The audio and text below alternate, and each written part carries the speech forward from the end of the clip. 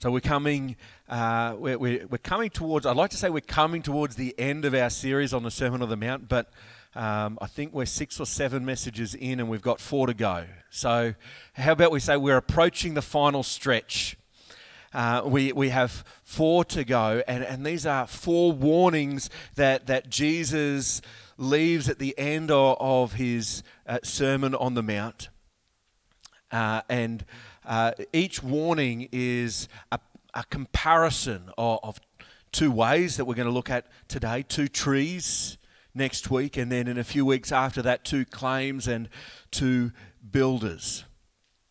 And as we've seen throughout this series, right from the beginning of Matthew 5, this sermon of Jesus on the Mount is all about kingdom living. What does it mean to live in the kingdom of heaven? So if you've got your Bibles with you, open with me to Matthew chapter 7. And we're going to just read 2 verses this morning, verse 13 and verse 14. Jesus says, "Enter by the narrow gate. For the gate is wide and the way is easy that leads to destruction, and those who enter by it are many. For the gate is narrow and the way is hard that leads to life, and those who find it are few." Jesus presents us here with 2 gates, 2 ways or 2 paths. The Greek for these can be translated in either of those ways, as gates, ways, or paths. The wide gate is chosen by many. It's the path of least resistance. It's the easiest one to follow, and its end is in destruction. The narrow gate, Jesus says, is chosen by few. It is hard. It's a difficult path to follow, but it leads to life. One further observation worth noting at this point is that the word that Jesus uses to describe this narrow way as hard is tethlemene. Try saying that, tethlemene. Tethlemene. And that comes from the same root, the same derivation as the word that we use, that we translate tribulation. Think about that for a minute. Jesus is saying, narrow is the path that leads to life. Narrow is the way that leads to life. And it is marked by tribulation. It is marked by tribulation. Some of you might be thinking, but hang on, doesn't Revelation say that we're going to be spared tribulation? Well, the short answer to that is no. Sorry, it doesn't. A slightly more complete answer mirrors what Jesus is saying here. And I talked a bit about this last week, and that we often approach an issue or a topic or a situation and we find that we're asking the wrong question. And to look at Revelation, to look at end times, to look at the path, the narrow way, and to be focused on tribulation, we're focusing in on the wrong thing. Because what Revelation focuses on and what Jesus is focusing on here with the narrow way is life, is the hope of glory. So that brings me to the key question for this morning. What is life? Jesus says that the narrow way that is chosen by few ends in life. But there's got to be something significant here, because don't we all share the same life? Don't we all live and breathe together in the same earth, in the same place? And yet some can go and choose to live life however they please, to pursue the things that make them comfortable, to pursue the things that they desire in their heart. And yet Jesus is saying, no, that's going to lead to destruction. What he's saying is that is not life. For us as Christians, this is where the rubber meets the road. This is where we find out what it really means to follow Jesus, what it really means to repent, what it really means to be born again in the image of God. When we understand what Jesus is talking about life, we understand the fruits and the benefit, the blessing of being in the family of God. You see, God has got a very different perspective and value for life than we inherently do. And He always has. We find this sentiment of God's life, God's view of life, right back in the book of Deuteronomy. You remember Deuteronomy as part of the Pentateuch, the first 5 books of the Old Testament written by Moses. Deuteronomy is actually, the word Deuteronomy, Deutero means second, and it's the second telling of the law. Moses wrote the book of Deuteronomy to help the younger generation in wandering in the wilderness to understand who they were as the people of Israel, that their identity was formed and created by the liberation of God from Egypt. When God liberated them from Egypt, when God even before then called Abraham, that Israel, their place and their purpose, their value was as the people of God. And the generation that were liberated out of Egypt walked for 40 days and came to the edge of the promised land. They sent spies out into the promised land, and when the reports came back, they were afraid and they refused to follow God into the promised land. So for 40 years, they wandered in the desert. And that generation would never enter the promised land. But in that 40 years, God raised up a generation that would. A generation that boldly and courageously, faithfully trusted in God to go into the unknown, to face unforeseen challenges and obstacles far greater than they could comprehend, trusting that God was in control, that He had a plan and a purpose. And that's the situation, that's the context into which Moses is writing Deuteronomy. He's writing it to make sure that the Israelites, this younger generation, some of whom are those under 12 years of age when the Exodus happened, would still have been a part of this generation to go into the promised land. How exciting is that?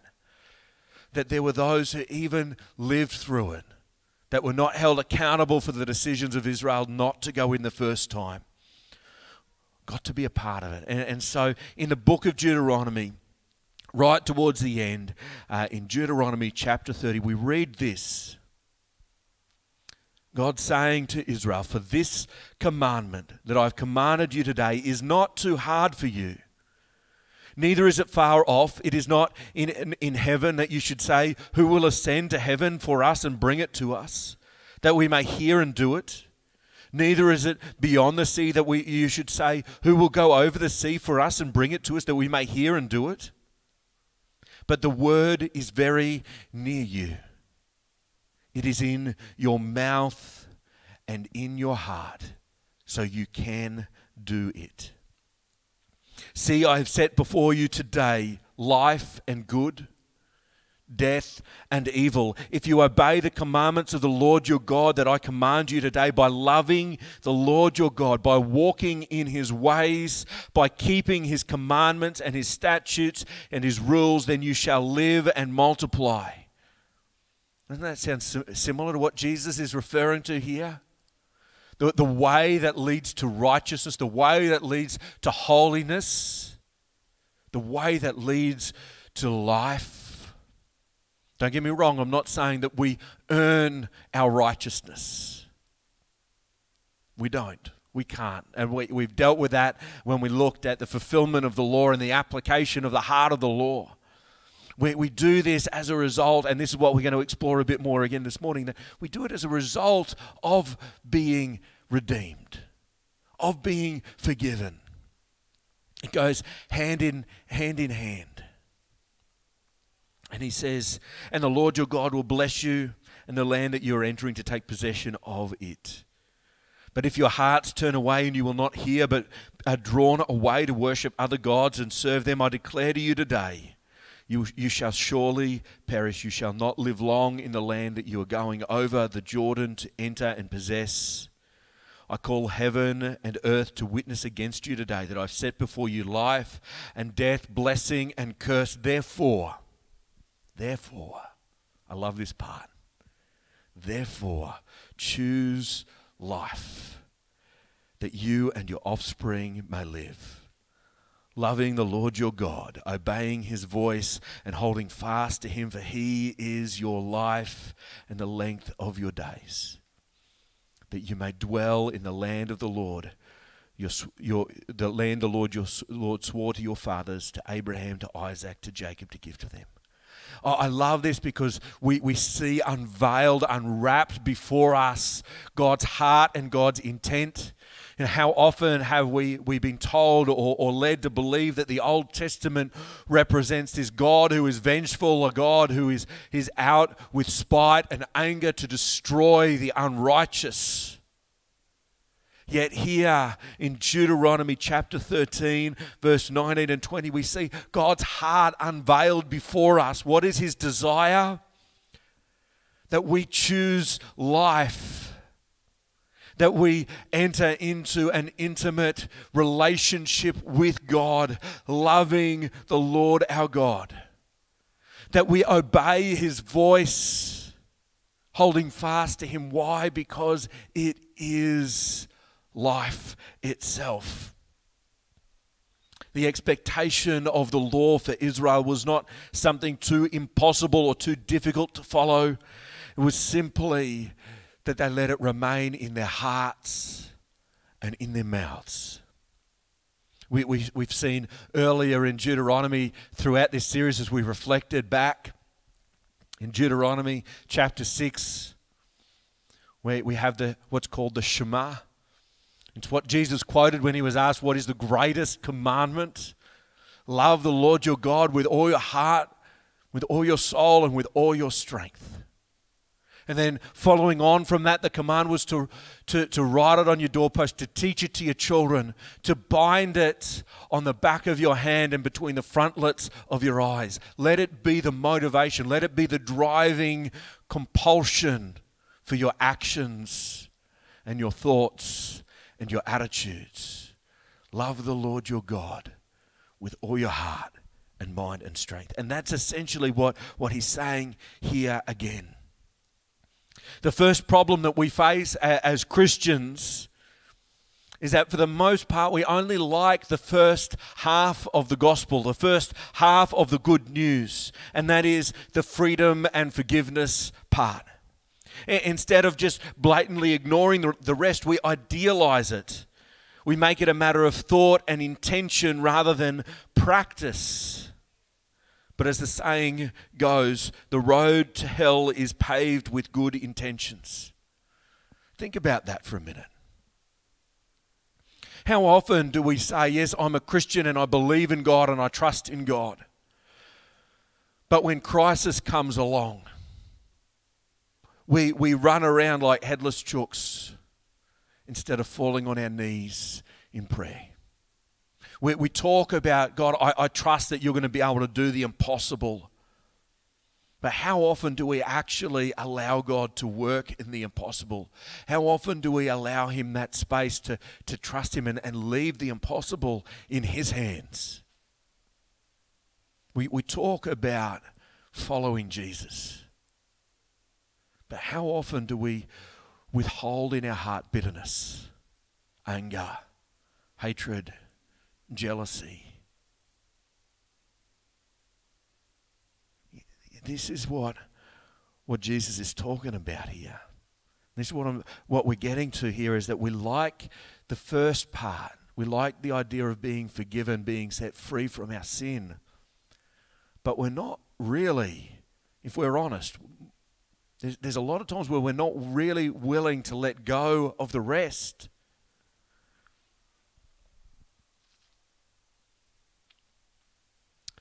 Maybe you've caught yourself saying, look, I'm sorry about this, but that's just how I am. You know, that's an excuse to say, I recognize that what I've said, what I've done, my attitudes, my actions, maybe it's an excuse not to be compassionate, not to be generous. We just say, well, look, that's just how I am. We're making this excuse to sort of say, well, that's a part of the gospel, that's a part of following Jesus that I'm not willing to go with. You know, that's one of these ways that we're not fully taking a hold of this narrow way. And it's difficult. It's hard. It's not easy. It's moments like these that we can see that following God has become an intellectual exercise for us.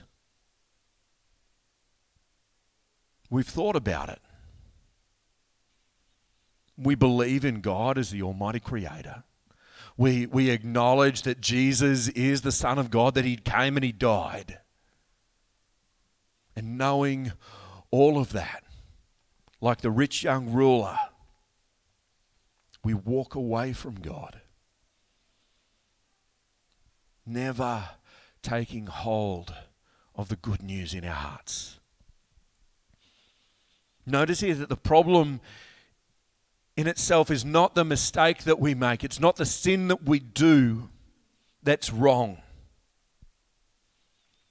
or that we've gone about it in the wrong way. It's that in our hearts we're not prepared to surrender that sinful part of ourselves to God that we're holding on to.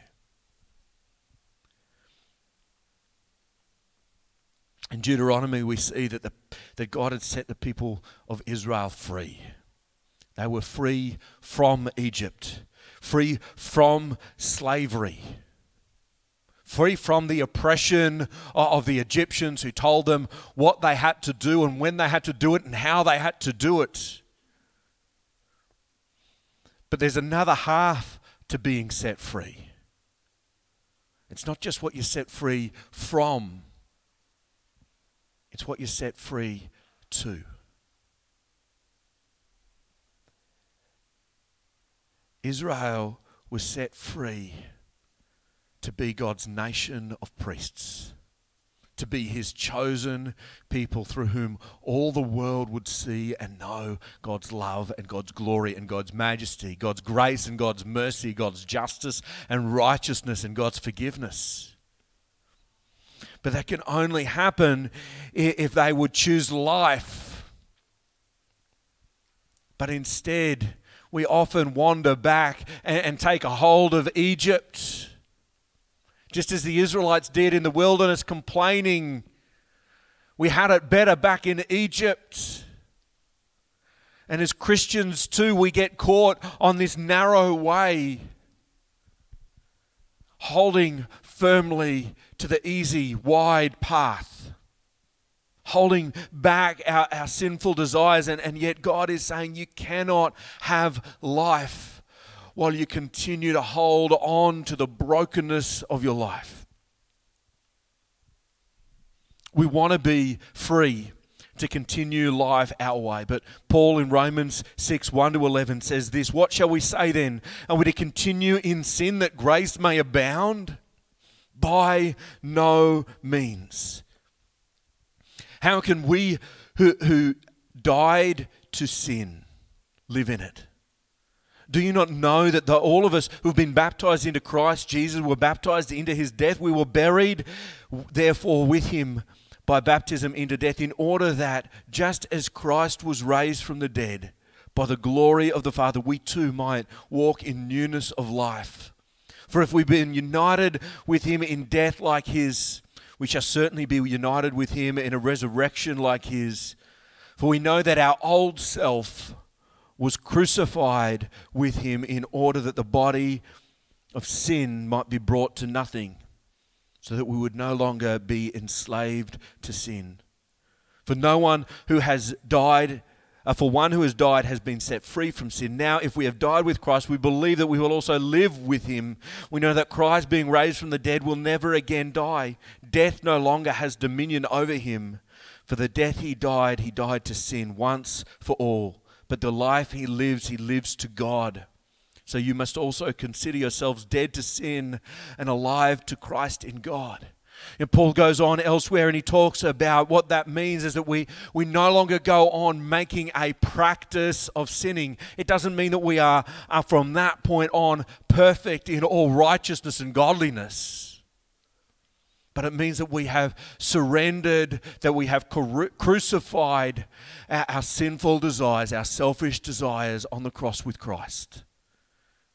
And as he says, it is no longer I that liveth, but Christ that liveth in me. That's what it means to follow Christ. It doesn't mean that we don't sin. It means that in our hearts and in our mouths, we live for God. And when the work of the Holy Spirit is done in convicting us of our sin as a continual work, we lay down our sinfulness time and again. Not in order to gain our righteousness before God, because that's already been done on the cross with Jesus. We lay it down time and again to honor and glorify and worship God, because we are reborn in His image. We want to be free to define what is good and right in our own lives. Ever felt like that? The problem is that our hearts, mankind's heart, is inclined to evil, and God's heart is good. In Matthew 15, 18 and 19, Jesus said, what comes out of the mouth proceeds from the heart, and this defiles a person.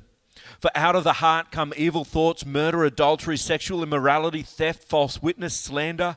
These are what defile a person. He's talking there about the criticism of those who would go and eat without regard of where their food has come from. And there was a complaint brought to Jesus about people eating unclean food and that was defiling their bodies. And Jesus said, no, you've got to get this right. It's not about the ritual following of the law. It's about the relational engagement with the heart of the law. You've got to understand that what defiles you before God is not in what you eat, but what comes out of your heart. In Genesis 8, we have this beautiful picture that really sets apart the godliness of God, the righteousness, the holiness of God from the inclinations of man. And it comes not before the flood, but after the flood. Not in a moment where we see the worst of mankind. Let's have a look. Genesis chapter 8, verse 20. Then Noah built, this is after the flood waters have receded, after they'd stepped out of the ark. Noah built an altar to the Lord and took some of every clean animal and some of every clean bird and offered burnt offerings on the altar. And when the Lord smelled the pleasing aroma, the Lord said in his heart, I will never again curse the ground because of man. For the intention of man's heart is evil from his youth. Neither will I ever again strike down every living creature as I've done while the earth remains. Seed time and harvest, cold and heat, summer and winter, day and night shall not cease. What is remarkable about this promise from God, this elevation of his glory and majesty and righteousness, is that there is an acknowledgement from God that he knows that mankind is deceitful in all our ways from our youth. And yet in his heart, in his desire, he is inclined to show us grace. We see that again in Isaiah 30:18. Therefore the Lord waits to be gracious to you, and therefore he exalts himself to show mercy to you. For the Lord is a God of justice. Blessed are those who wait for him. You know that question that is often around, if God is so good, why is there so much evil in the world? Isaiah gives us the answer. Because God is waiting, deeply desiring that everyone would come to know him, that he would be able to be gracious to everyone. That's why he is waiting. That's why we see so much of the evilness of mankind flourishing in the world. Because God is waiting to provide time to be gracious before that day, that final day of judgment.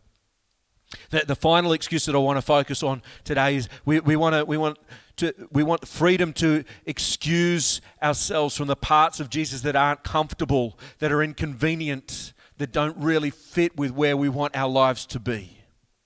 In Luke 9:57-62, We see a series of people who want to follow Jesus, but they've got other priorities. As they were going along the road, someone said to Jesus, "I will follow you wherever you go." And Jesus said to him, "Foxes have holes and birds of the air have nests, but the Son of Man has nowhere to lay his head." To another he said, "Follow me." But he said, "Lord, let me first go and bury my father." And Jesus said to him, "Leave the dead to bury their own dead, but as for you, go and proclaim the kingdom of God." Yet another said, "I will follow you, Lord, but let me first say farewell to those at home." And Jesus said, "No one who puts his hand to the plow and looks back is fit for the kingdom of God." No one who says, "God, I want to follow you. Jesus, I want to live for you, but I need to hang on to these things," is fit for the kingdom of God. You cannot serve two masters. You cannot follow Jesus and hang on to the things that the world values. There's much more that I could say about that passage, and we'll definitely come back to that for a whole message of its own at a later date. But ultimately, we want forgiveness. But deep down in our hearts, we wrestle because deep within ourselves, we don't want to admit that we don't know what's best. We don't want to give up living our own way. We want salvation and all that God offers, but we want it on our terms, when and how it suits us. The problem is that it just can't work that way. When you're dealing with woodwork, and I enjoy my woodwork. We were working on when we were in Gladstone, we'd bought a place that was a bit of a fixer-upper, and I'd set a plan during my holidays of about 3 or 4 weeks to paint the front of the house. I had the scaffolding there. It was still up 9 months later. I think it took me 9 months to paint the front of the house, because you think painting the front of an old Queenslander is going to be easy, right? You just strip off the old paint, put on some primer. I even had an airless sprayer. You just spray on the primer, spray on the top coats, you're all good. That was until I found, after stripping back the paint, rotten wood. And with rotten wood, you can't just leave it there, or the rot will spread. You can't just sandwich some good wood either side of it, because the rot is there and it will continue to spread and affect all that is around it. For the nurses and doctors amongst us, the same is true with deep infection. When infection gets into a part of your body and it turns gangrenous, at that point there is no saving it.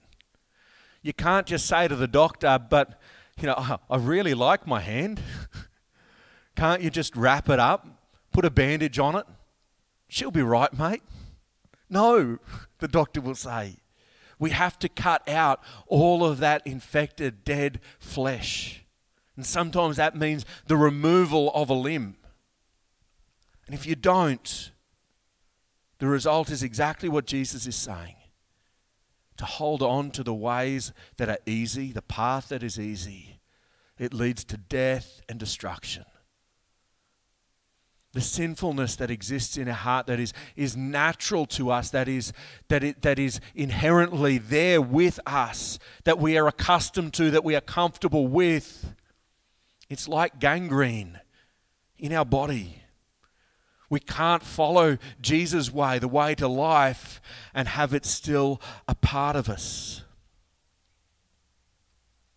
That's why Jesus says we need to leave it behind.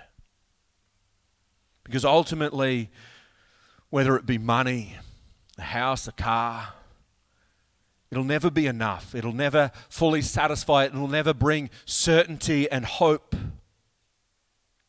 But Jesus, that's exactly what Jesus offers. That's exactly what life is with God.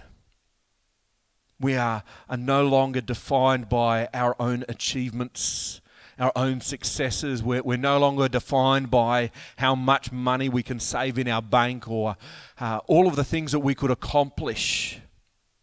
Because ultimately, they fade away. Recently, we've had the Olympics, and I've been watching Olympic ceremonies and Commonwealth Games all my life. One thing that I've noticed is that we never hear about the people who held the world record 2 or 3 times ago, do we? So the glory that we have in our success and achievement, and these athletes devote their entire lives for years and decades to achieving the best, to being able to beat everybody else on the planet. But eventually, that remarkable achievement will be washed away. It will be forgotten. It will become insignificant when nobody cares about it. But what Jesus offers us is a way to redefine life, to redefine our worth and our value. He says we're not defined by what we can do. We're defined by how much God loves us. I want you to think about that for a minute. He says how much God loves each one of us is what defines our value. The God who spoke all life into being, the God who created all of the stars and placed them throughout the universe in their orbits. The God who created all of the plants and all of the animals and all of the laws of nature and physics and science and mathematics that we've spent lifetimes. We've spent all of creation discovering, yet we still don't know the depth and magnitude of all of them yet. We can't fathom it. That God is the same God that knitted each one of us together in our mother's wombs. That God is the same God that sent his Son to die for us. That God is a God who declared that he loves us. And when I consider that, nothing I can do could ever come close to comparing to that value. That's what it means. That's the benefit, that's the fruit of following the narrow path. I want to tell you this morning, it is not free. It is not free. It is not a free gift, because it will cost you everything you've got.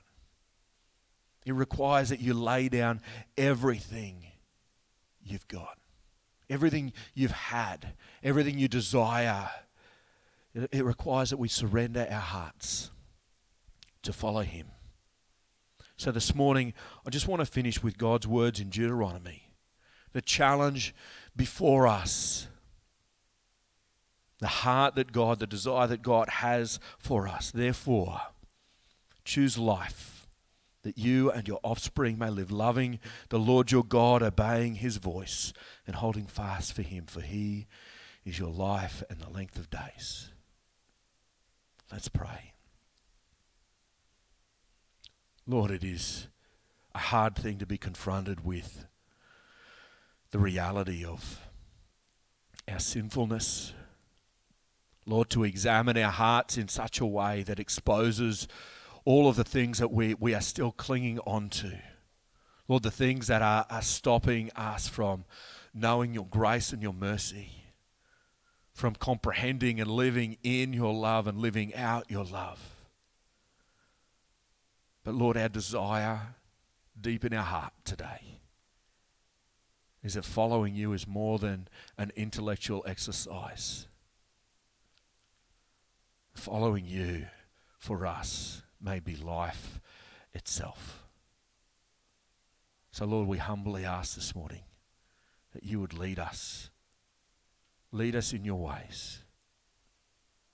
Lead us in your love. And lead us in our lives.